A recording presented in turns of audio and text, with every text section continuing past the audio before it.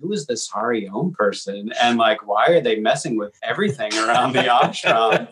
And why don't they just talk to Hariom instead of putting signs for them everywhere? I don't think that there's anything more powerful than a human being who genuinely feels that they have nothing to lose. We use that same kind of like mentality of supremacy of thinking of ourselves over the land and over the environment as well. Yeah, you could see a dead tree as like a 9th-story apartment building full of birds and bees. You know, coming from an interfaith, here's our kitty cat. If the gods could cut out their eyes with the weapons held in their hands, would you still act out of love if the watch were viewed by the blind? Like, it's like so metal.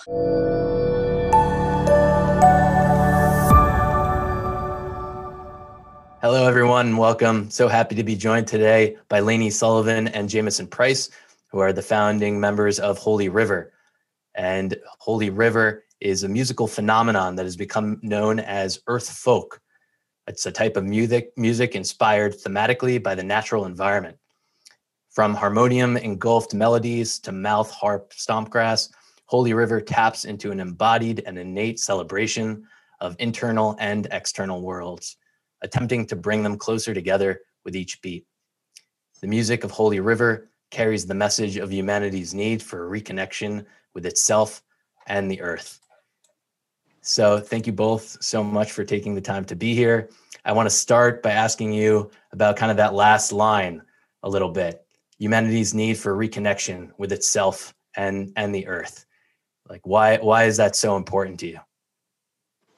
I mean, I think they're intertwined. They're one and the same, right? And so I think we do have this phenomenon of thinking of ourselves separate of nature oftentimes, because we've created so many systems where we have the ability to isolate ourselves from the environments and the ecosystems that are really prevalent in otherwise stepping outside of those things. And so when we say reconnection with ourselves or with the natural world, I think it's like really just witnessing ourselves in place of the natural world and as a part of it, as interconnected, and drawing lessons from the natural world to be able to reflect back on how we can be better versions of ourselves and to the world around us.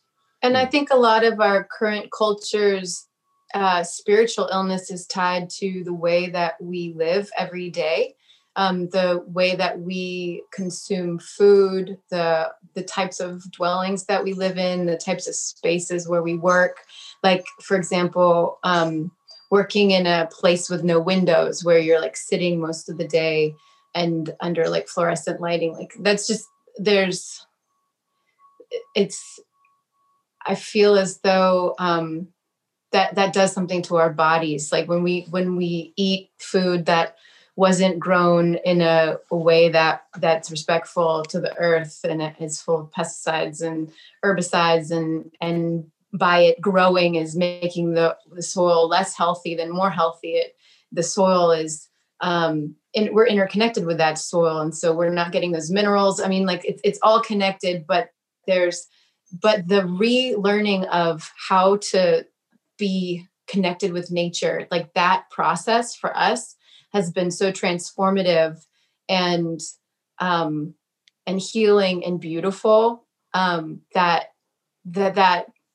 showed itself that that's our path, and that is how we want to live. And through, like I grew up on the 9th floor of a apartment building in Arlington, Virginia, like in the suburbs of DC. So like this process of grounding myself after being raised surrounded by concrete, that's just my work that I have to do. And then by being artists, we invite other people to go on that journey with us if they want to observe. Do you ever wonder like how the current situation ever came to be to begin with, like this feeling disconnected to nature?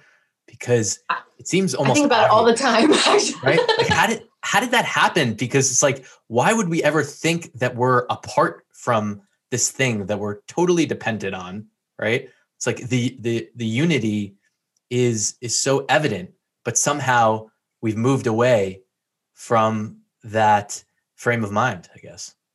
I think there are multiple factors. I think one of them is the trauma of generations of humans just fighting to exist, because it is hard to exist. I mean, you have to find water, you have to find food, shelter. Like, it is not easy just to exist. And so our ancestors were constantly trying to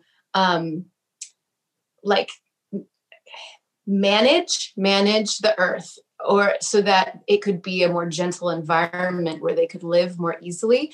But then I think we got to a place where we were like managing just fine. And then we still continued to act out of that trauma response as though there's scarcity when nature is actually full of abundance. And through that scarcity, matched with capitalism, matched with colonization and the exploitation of resources and patriarchal, philosophies dominating society, that all of those things got us in this extreme imbalance. And so now I feel like a lot of our work is to undo those things and to try to find the symbiosis where we can exist and nature can exist, because we are so far on the other spectrum that we're making it so that we're not going to be able to exist anymore because we're over managing. And to tie in a little bit with Lainey said, right? It's like, for those of us who have a relationship with the world around us and the natural world, it's like, oh, why did this disconnect happen? It seems so obvious.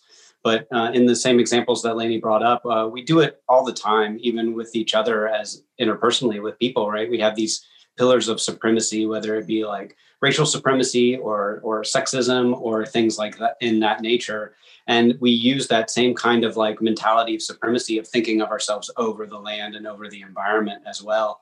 Even though it takes like way more effort for us to try to uphold these archaic institutions than it does to understand and release them and know that the symbiosis and our like access to having regenerative relationship is actually a lot more easy and will lead to much further long-term success than this like constant drive and desire to dominate and to control and exploit. Right. So is it almost like there's an addiction that formed to this psychology of both survival mentality and also competitive mentality? Like, I got so into who is better and, where does the might land, right? Human beings, I don't have to respect trees because we're clearly like, above them. We can do all these things that trees cannot. So is that it a little bit, that we just kind of got totally hooked into these ways of survival and competition? And that's like, if I can be aware of it, maybe that helps to release it the way that Jameson was pointing to.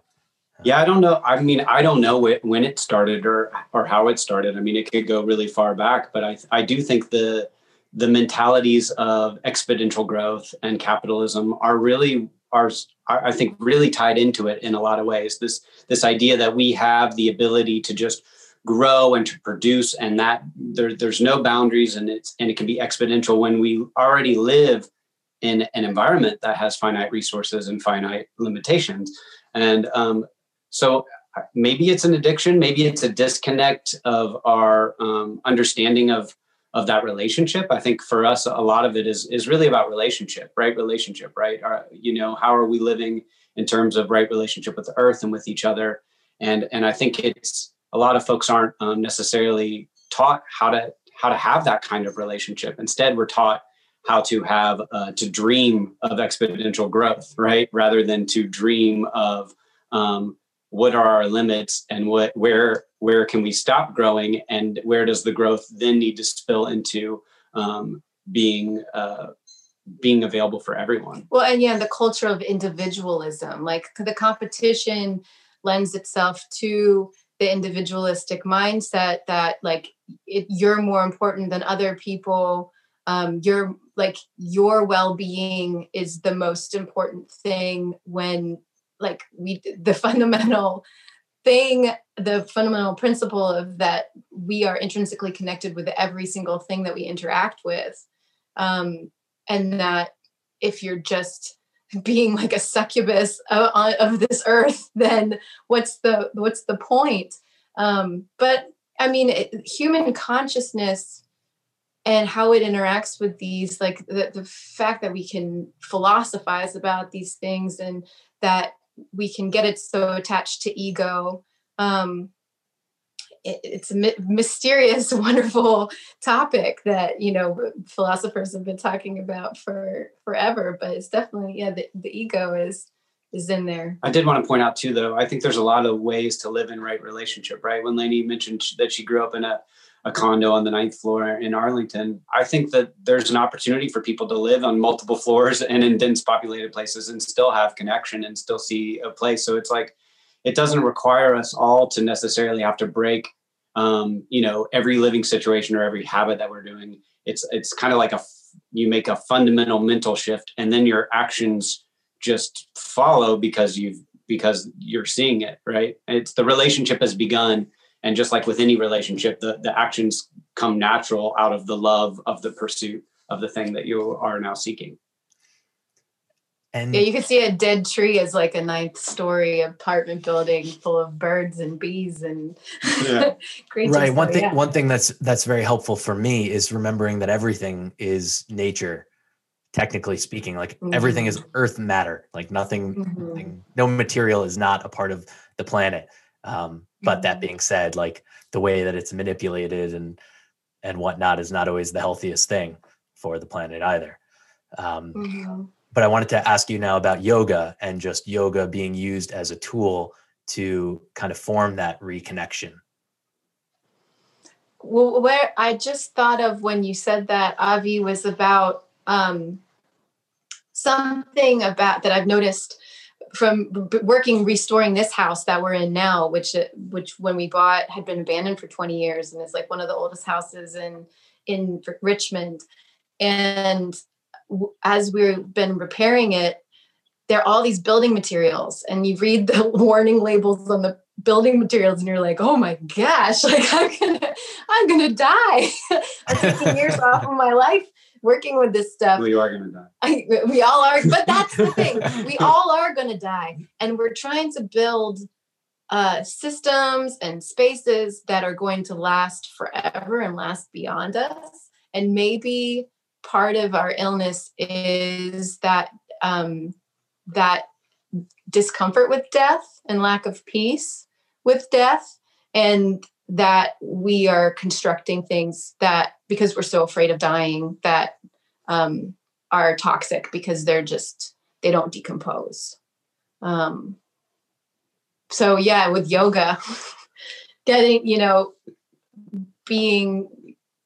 letting yourself sit and ask those questions and sit with it and be okay with death, the death of the self, the death of the ego, the death of your work, the things you work on every day that are also permanent and impermanent. And I don't think that I had connected the mindfulness practice to yoga until we went to the Light program at Yogaville and both did the Light program. Before that, it was pretty easy. And I think a lot of people already make this assumption that yoga is just like a posture and it's an exercise and it's, you just do it in this room and here's the motions and now you're done with yoga, right? And not so much the focus on it being a practice of mindfulness. And that then that practice becomes how you interact with anything around you and yourself. And so I think we try to live our life with a lot of intention. And I think that, if we want to call that yoga then that's, I think, how it shows up most predominantly in my life. And I have a lot of gratitude for Yogaville and the Light program, showing me that aspect of yoga and sort of teaching me that aspect of it, the mindfulness arena. Yeah, same goes for me, for sure. And then kind of connecting it now with what we're talking about in terms of death and acceptance. I would say it's like when I step back and I look how the world could even change, right? Like improve, hopefully, like what it will take to do that.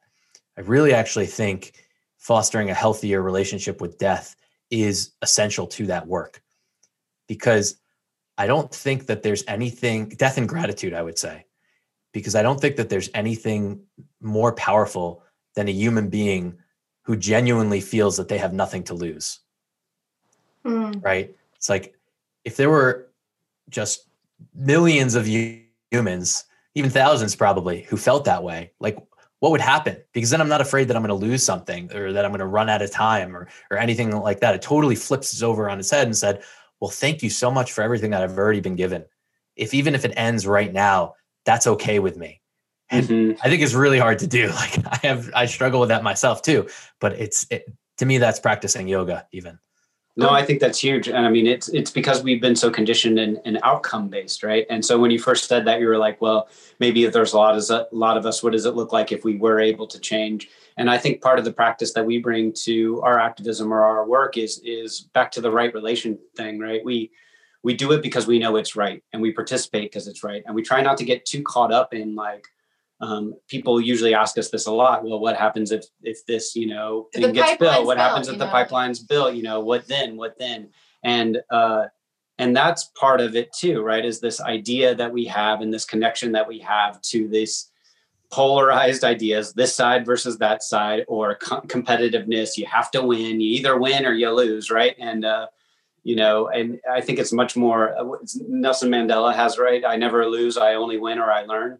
And so it's just like, it's every moment is an opportunity for growth, and to decide what is the right thing to do, regardless of its outcome, And growing is also dying. So, like, talking about gratitude and death, integrating a gratitude for the daily death that we go through as we grow and learn and change, and that our disconnect with being okay with death, and death not being integrated in society, is that, like, grasping that I think we are struggling with society, to not be able to change and not to be able to evolve, even though there may be these archaic systems and archaic traditions that don't serve us any longer. And we have actually, like, collectively evolved beyond them. But there's this grasping of, like, but our tradition can't die, or, like, all the time and energy we spent upholding these ideals can't die, because that is failure. But death is, like, so important for new life. Like, we have to die. And because we are all connected, because we are eternal and finite beings that are alive, like, that to celebrate when things pass and what they've taught us, and to integrate it and move on, and not be so stubborn to be like, no, we can't change. We can't evolve. Mm-hmm. Yeah, I noticed that a lot, actually, this kind of trying to hold on to the past, like the glory days, which I sense is a real obstacle for just kind of accepting how things are and being okay with moving into this new future. Because I feel like trying to hold on to the past is the most sure way to lose those elements of the past that you love. Like, you're trying to grasp it, like, it's gone, So. Mm-hmm. Mm-hmm. I want to ask you about music, obviously, and first I want to share a little bit of just an experience that I had that I haven't been able to share with you both yet. So I don't know how many years ago this is now, maybe 6 or 7 years ago. I had done my first yoga teacher training, and up at Kripalu in Massachusetts. Oh, cool! Yeah. And like, towards the end of it, I was really kind of like in this emotional, heart opening space after going through that. And I'm in their gift shop, and this song comes on, and I just, like, it's beyond moving is the way I would describe it. Kind of, we've all had this experience with music sometimes where you just, oh my gosh, it hits you so hard. And I fell in love with it right away. And then I think maybe, like, I listened to that song a few times. The song was Hari Om. And then fast forward, like, 3 years later or something, I find myself in Yogaville in the Light program. And then I think you guys came in or were performing or something like that. And, like, this connection happened too. And, like, Hari Om is, like what we say at Yogaville. That's like our mantra too. And so like that was that song was was like, written about Yogaville. Yeah, we wrote that song. We wrote that song during the Light program. And you wrote it during the Light program, and then now I've been living at Yogaville for almost 4 years. So it's like I don't know. I just wanted to share that because that was kind of an incredible thing. That is an incredible thing, because it's so funny. Because when we gave Apollo those CDs for their gift shop after we played there, I was like, they're never going to play these CDs because we're just like such the odd cats, like the oddball weirdos of that musical genre, you know, like you play our album and like some of the songs are real mellow, but I feel like our music's pretty edgy too. And I mean, the lyrics of Hariom are, if the gods could cut out their eyes with the weapons held in their hands, would you still act out of love if the watch were viewed by the blind? Like, it's like so metal.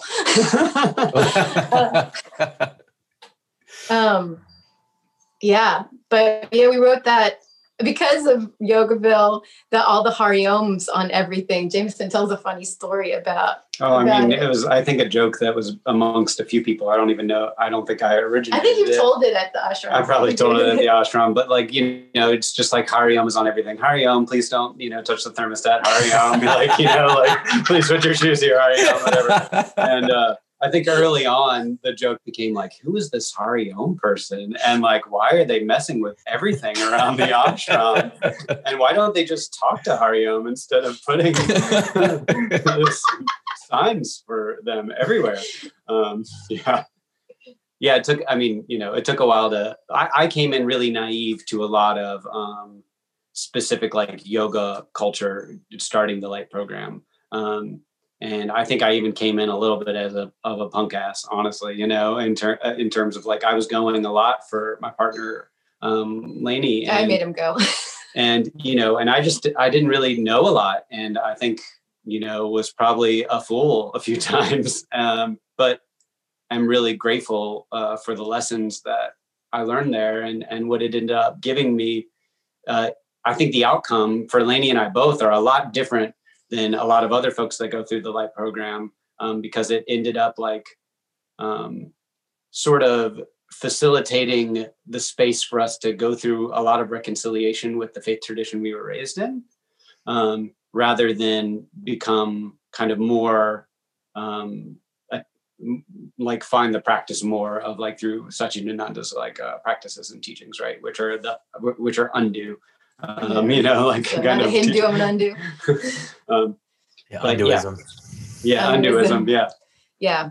But we really appreciated the integral aspect, the lotus, the yantra, that it you know, brings everything together and is so respectful that you can like fully be Christian or fully be agnostic and practice the rituals and practice the practices which are just so beneficial for your health and your mental health and your physical health. Yeah. Or, you know, take what you like from each of them, which I so appreciate. Like, I think it's so important to move beyond, I think, this like categorization or and labeling, like, oh, I like this thing, I don't like this thing. Like even if it's human beings or if it's, you know, religions, they're so complex. Like there's so many components to it. So instead of just like doing that easy thing where I'm going to put it in this category if I like it or I don't, like if I investigate it and say, oh, okay, I'm going to take this and I'm going to leave that. And the same thing with people, right? Like instead of I like this person, I don't like this person, like every human being has value. You know, what do I have to learn from this person that I'm going to take, and the stuff that maybe I don't like, I'm going to learn and I'm going to leave it there. So in terms of like, I think, you know, community activism, social action, that this can be important, right? Well, like where there's sides again, and we're maybe vilifying the opponent, right? But like, my question is like, is it important to like see their humanity? Like even I was actually thinking earlier today about, you know, kind of like wealthy old white men, right? Kind of vilified, I would say, by a lot of people today. But like they need something too. Like they're hurting inside. Like if they're doing these actions that are not serving other people, nature, themselves, like they're hurting. Like, and if we actually have genuine compassion for them and connect with them, like maybe that will lead to the good as opposed to just slapping a label on them and saying bad. Yes. And like, it's interesting. We had this revelation from our time at Yogaville that we said we attribute to Satchidananda's teachings that we heard one day, but we like really can't find it anywhere.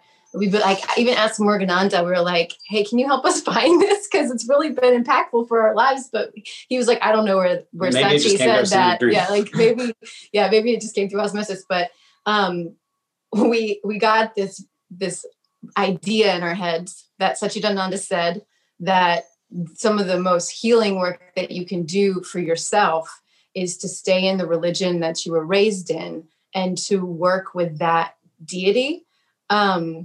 And when we came out of Yogaville, I particularly felt really, really inspired to continue working within the religious tradition of Christianity to call out how they are not honoring the teacher, the word and the teacher and the revelation that I see as Christianity, which is compassion and love, and what the Christ being a revolutionary and saying God is accessible to everyone. We're all children of God. It's not this like thing that is only for the Jews, but it's also available to the Gentiles. And he just had so many radical teachings and that are still radical for the time now. And I feel as though it's really important to go to the people, especially that are using religion for their own devices to abuse other people and take money from other people and spiritually manipulate people, and to support the people who are going through deconstruction, leaving the church because they don't feel like they have a space there. And that was a really important thing for me to realize. And in terms, I mean, to tie into that, in terms of what you were talking about with this, I do think we're going through this moments of like, we vilify the things we don't like. And then we just say the things that I do like are all great. And then the things I don't like are all bad. And I think that it ties back into us, like, you know, the conversation before about like competitiveness and dominance and all of these mentalities that we've sort of been conditioned with, that then end up showing up in the places that we mean to do good and mean to have right intention, but they're still like, we just have these patterns that keep repeating themselves.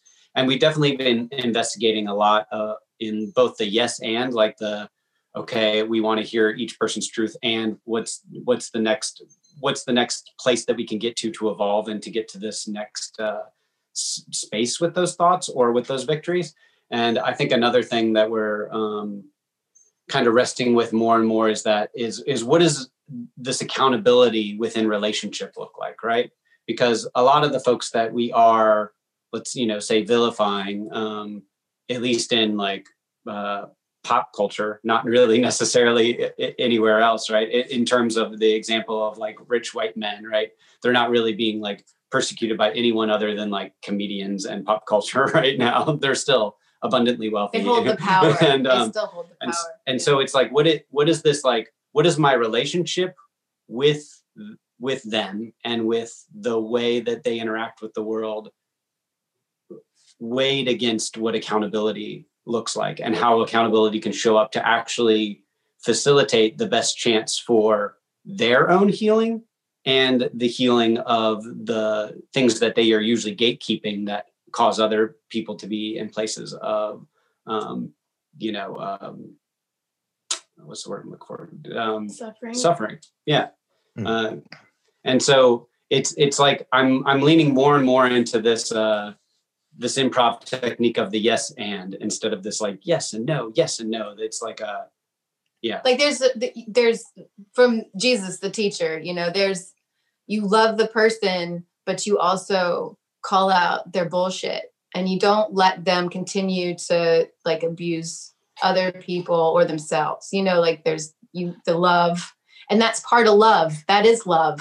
Love isn't just being like, you're cool, let's just be at peace. It's not necessarily like that. And the hope is that we, as activists and more activists, can start like identifying the difference between an individual person and the actions that end up coming up, right? And so that we can really target the things that are like, okay, what are the things that we know are not good for us in terms of like justice? What do we know is not good for us in terms of like, our accountability and all of us being able to live in a prosperous way.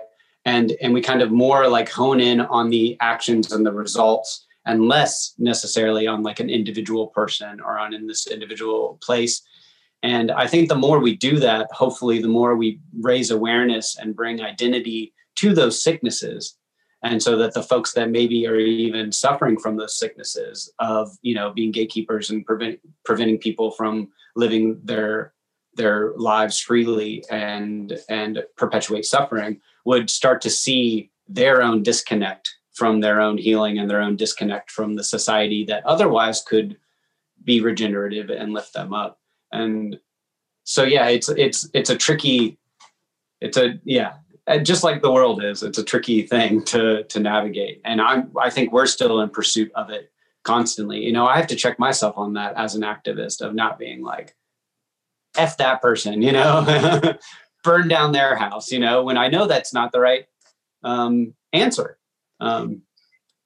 But the thing about like this in relation to what I was talking about with religion and going, back and being in the realm of Christianity, engaging with Christians, is that when you were raised in a tradition, you know how to navigate it because you know the book, like I know the Bible, I know the stories. So when someone's like telling me something that I know in my heart doesn't feel resonant with what God is and how spirit reveals itself, I can use the same book and be like, yeah, but what about this? Are you not looking at that? And so you're able to like get in there and like stir things up in a different way than somebody who doesn't know the tradition. Yeah, in some way that's, I think we both share that's one of the only places we feel appropriate in some ways doing that. Like, coming from an interfaith, here's our kitty cat. Having access to the interfaith tradition at Yogaville and being able to see a lot of different collections and being able to identify God and see how it exists in a lot of different ways can like give a lot of personal reflection and a lot of like personal space for healing. But the place that I feel comfortable going in and doing the challenging work that's necessary isn't really in the places that I wasn't raised or that I don't feel like I have a legacy in. That place is more like, for me, Christianity and that like tradition and pathway. And so I think the reason why we both felt called back to working within that tradition a little bit more was because we felt like that was where we personally felt appropriate doing that kind of work, that kind of flipping the table work. Or like karmic healing for the sins of your ancestors. In some ways, sure. But probably, the next generation will have to do the same thing with us because we'll always just be, learning and growing. Doesn't end. Who knows? But then back to right relation, right? It doesn't matter. As long as the relation is right and the intention is right, it's like the outcome of whether it ends or not doesn't really matter as much as what matters is like, is what I'm doing right now right? And am I trying to strive to do what is right in whatever capacity I have access to that in my actions? Yeah, what I hear there is just like simple, right? Like going back to the simple, like how do I want to spend my time? Like even that question, right? Like, or what feels right in this moment? I don't know if it needs to be more complicated than that, at least most of the time. Mm-hmm. Unless you're just like fierce like us and you're in terms of the community activism work that you've done, like how would you say that it's served you, if it has, like personally, like if you can look at kind of before and now, how has it changed you doing some of that work? Well, we've learned that it is a lifelong process and that it doesn't like, it's never going to be over. And even if, ACP got canceled, woohoo, is over, that's over, but there's still work to be done. And so to avoid burnout, to, this is my biggest lesson is I only do the things that I love. And within activism, I know what's in my wheelhouse. I know what's easy for me. I have a lot of skills and I have a lot of things that I hate doing that are not easy for me, that are just exhausting and take up way too much time. And so, and we all have different skills, and there's a diversity of tactics. We're a large body that's working for these causes. So I think that the best thing I've learned is to offer what I truly want to offer and what I get excited about doing to the movement work, and understand that like by doing that work, doing the activist work that we've done, I've become a better person. I've learned so much and grown so much. And so it's fulfilling on multiple levels, and it's not draining because I'm doing what I love and I'm getting better at it because I'm practicing more and more and more. And I'm in relationship with other wonderful people who are doing things that I don't want to do, but that are equally as important. And so just the wonderful community work of working with common purpose to help protect the earth, protect each other is great work to dedicate your life to. And it's not exhausting if you're doing what you love. Yeah, I think the things I learned, and Lainey mentioned them, but I'll just touch on them a little bit more just to highlight them.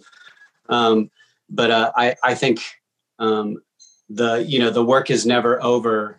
To some folks, I think can sound fatalistic. And to me, I've really morphed that much more into like, I am a lifelong learner. Right. And so I think a lot of the folks that get attached to ends and outcomes, it's like, I want to be someone that's pursuing knowledge and pursuing growth for the rest of my life. And so when we say the work is never over, I don't anymore, or I don't feel this like, oh, that feels overwhelming to me, or that feels like, that I'm never going to be satisfied. It feels much more like that's the natural ebb and flow of this life and living in this body and having perpetual access to knowledge and improvement. And that's truly what it means to progress. So, if we want to call ourselves progressive or say that we believe in progress, that's what it looks like, is constant motion, constant learning, and deliberate, thoughtful work. And I think another aspect of activism that's really helped me is appreciation for the diversity of tactics, and really stepping into understanding how all of our work is needed to get us to the next space, And I think sometimes within activism, you'll see people choose the groups that they most resonate with, which I think is really important. But then there will sometimes be this infighting, or like, well, who's doing the right work and who's doing the most work?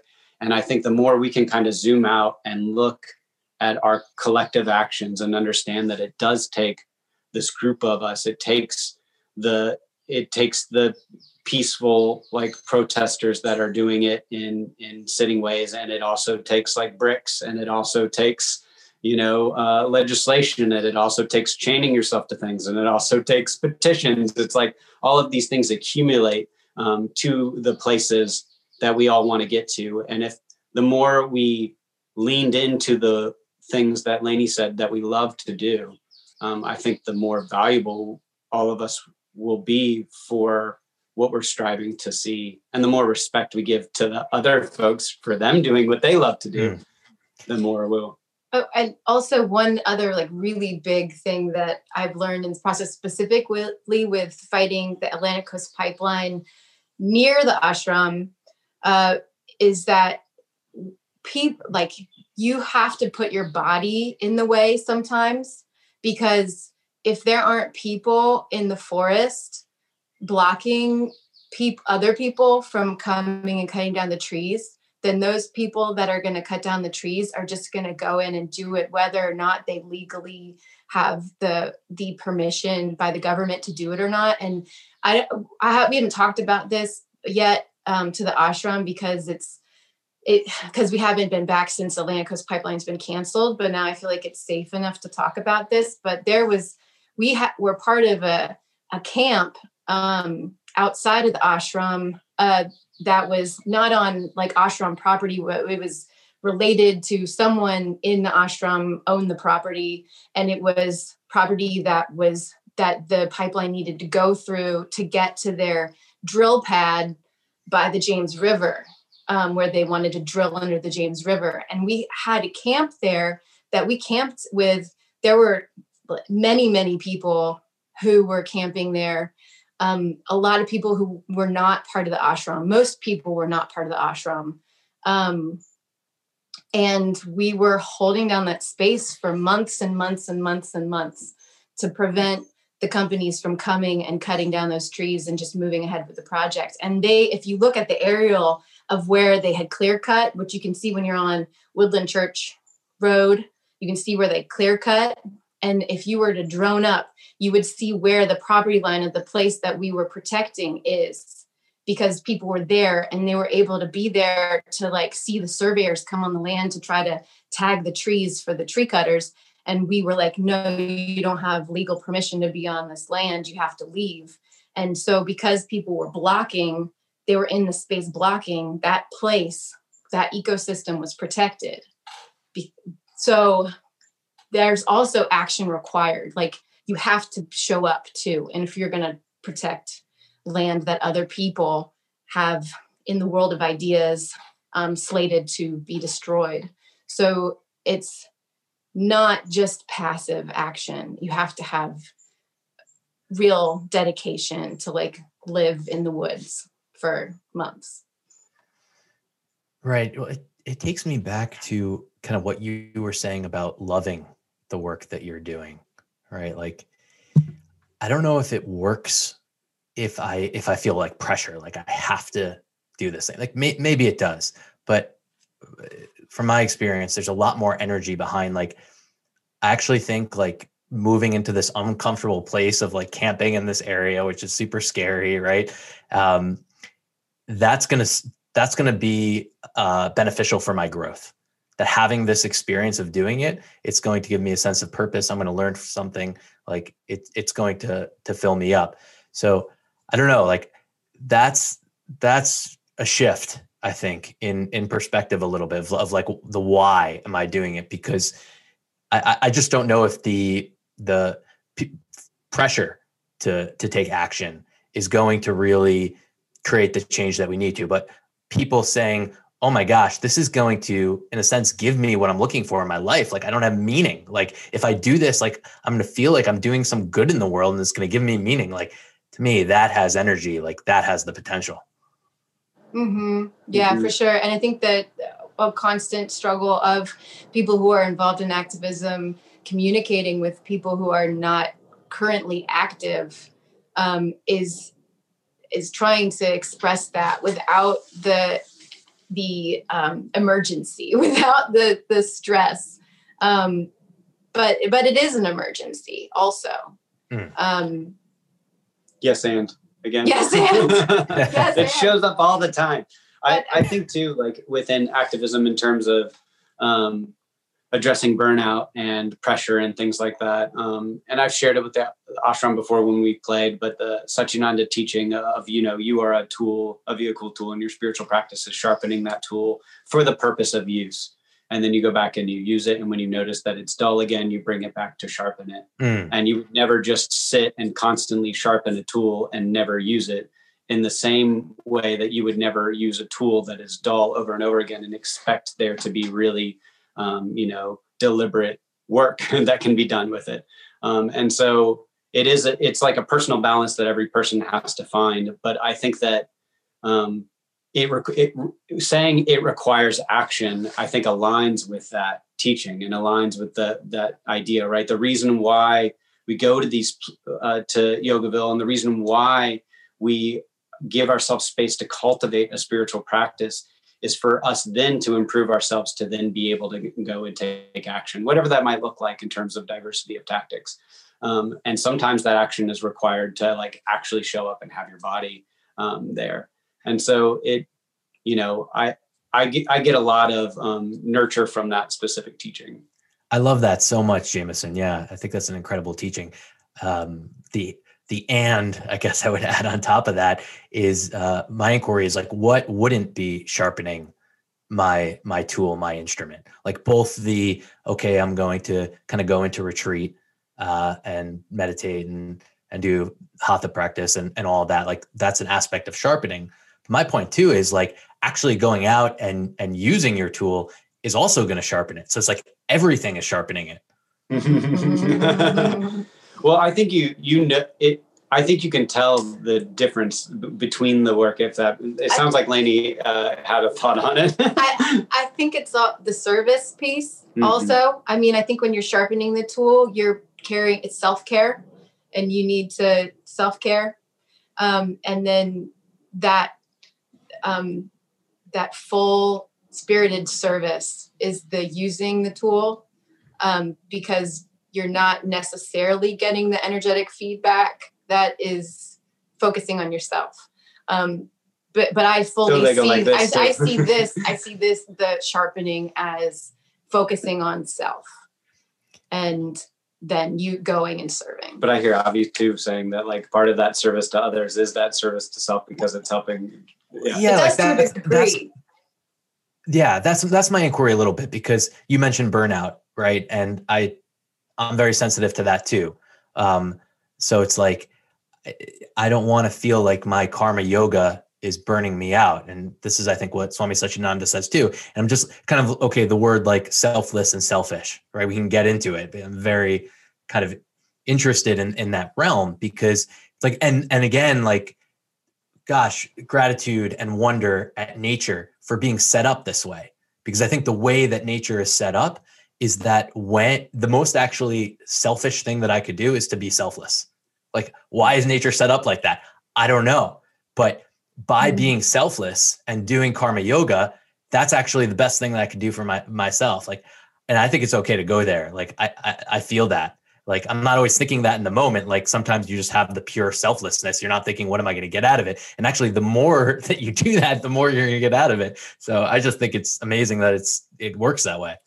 It does take the consciousness though to recognize that the work is selfless and is also at the same time helping and serving you as well, though. Because I do think a lot of people, when you see them engaging in work, right, and they don't have necessarily the consciousness of it, like being a larger organism and a larger goal of like what is our collective goals and our collective desires and our collective growth through this, then it kind of becomes like you can see the resentment and the things like start to build up and build there. So it's like, that's like the work that you've done to prepare you for when you're doing the karma yoga, to then know that is actually serving you through you serving others, if that makes any sense. It's like, it took work to get to that point to see it.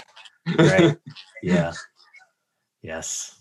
Or maybe it's an internal thing. Like the most, obvious time I've like sharpened a blade is when I'm going to use a machete to like clear some land, and the process of clearing lands internally, like clearing the field. Maybe that's when we use our blade, is when we're doing that work. Yeah, there's another teacher of ours. It's a woman by the name of Sangoma, who teaches at a lot of Earth Skills gatherings, has a workshop that says like pretty much what is the landscape of your internal garden, And what does your, like, the garden of your mind look like, right? Is it full of weeds? Does it need to be weeded? Is it abundant and full, and does it need to be harvested? Is it a growing season? Is it this or that? Is it drought? Is there a drought? Is there this? And the whole workshop just kind of revolves around you sitting with it and thinking, okay, where is the garden of my mind in terms of its cycle and what it has to offer? And I think that goes back to the, like, that process of, like, when you know you're sharp and ready to give, and when you are in need of nutrients. I love that. The garden of the mind. What is the garden of the mind? Don't have too much more time, and we're doing something awesome with this episode. We're going to be playing a couple of your songs at the end of it. So I was kind of reading your lyrics beforehand and listening to Courage and Seasons, which we're going to play both. Really, really just loving and appreciating them. But one line that kind of stuck out to me, I want to ask you about. It's sing hallelujah, for the seasons grow us, change us they do. And the word celebration kind of came to me. And actually it has come to me a bunch listening to your music. Like, there's this theme of, like, celebration being, like, appropriate, like, as human beings, like, it's just appropriate to celebrate. So I want to ask you about that. Like, do you feel that? Obviously, like, maybe there's a time for celebration and there's a time for other stuff too, but just like a feeling that, like, to celebrate the situation that we're all in is very important. Well, and I think that celebrate and hallelujah are interchangeable in the sense that they are related to gratitude and a mindset. And in the song Seasons, I'm speaking of different seasons of the year, but also seasons of the soul, and the time that we go through as it was written about loving someone through many years, being with someone through many seasons of life, and the way that your love changes and evolves through that, even in a relationship with yourself, how you change and grow. And sometimes that, like Leonard Cohen, like, sometimes it's a cold and a broken hallelujah after you've just been destroyed by something, and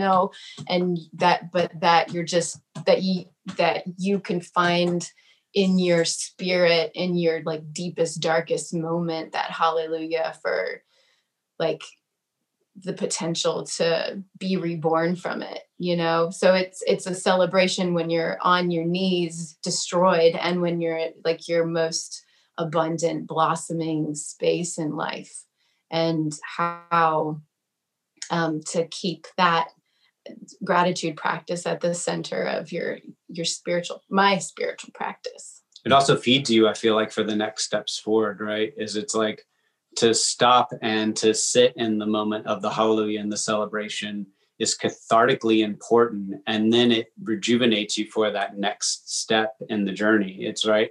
So it's like, back to the sharpening blade and everything else. It's like, you don't want to just stay at this party constantly and pretend like there aren't more steps to be taken. But if you are skipping through the party and just, like, don't even want to look at it because you're so focused on the things that are ahead, it's like you've almost missed an opportunity to feel that regenerative energy of celebrating and feeling like authentically proud to sing hallelujah, and then that's like, there's that energy for the yes and the and.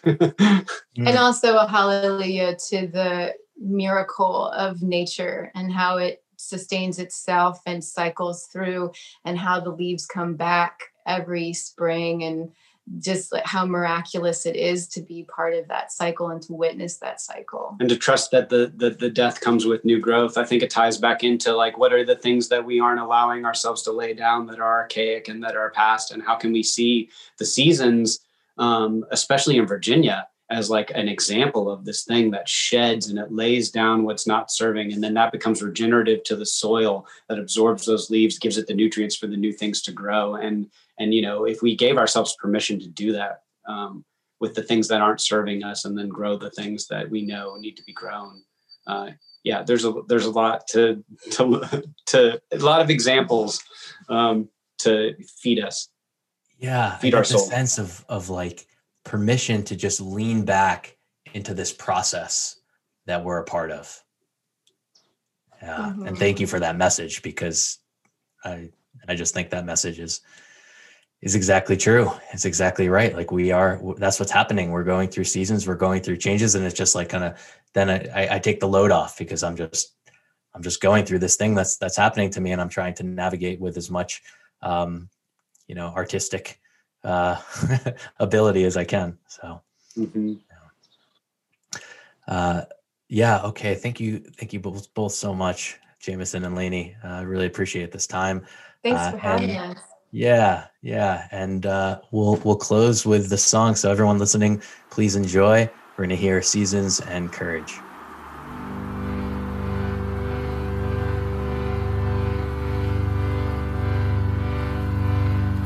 All the leaves are falling with the change of seasons. We will change with them, and the roots are widening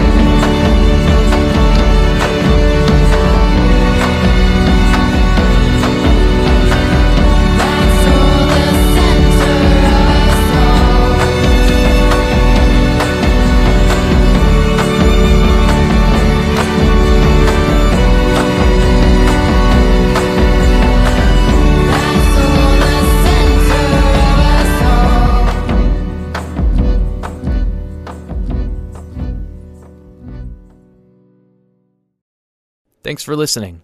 If you've enjoyed this content and think others might as well, please feel free to share and subscribe.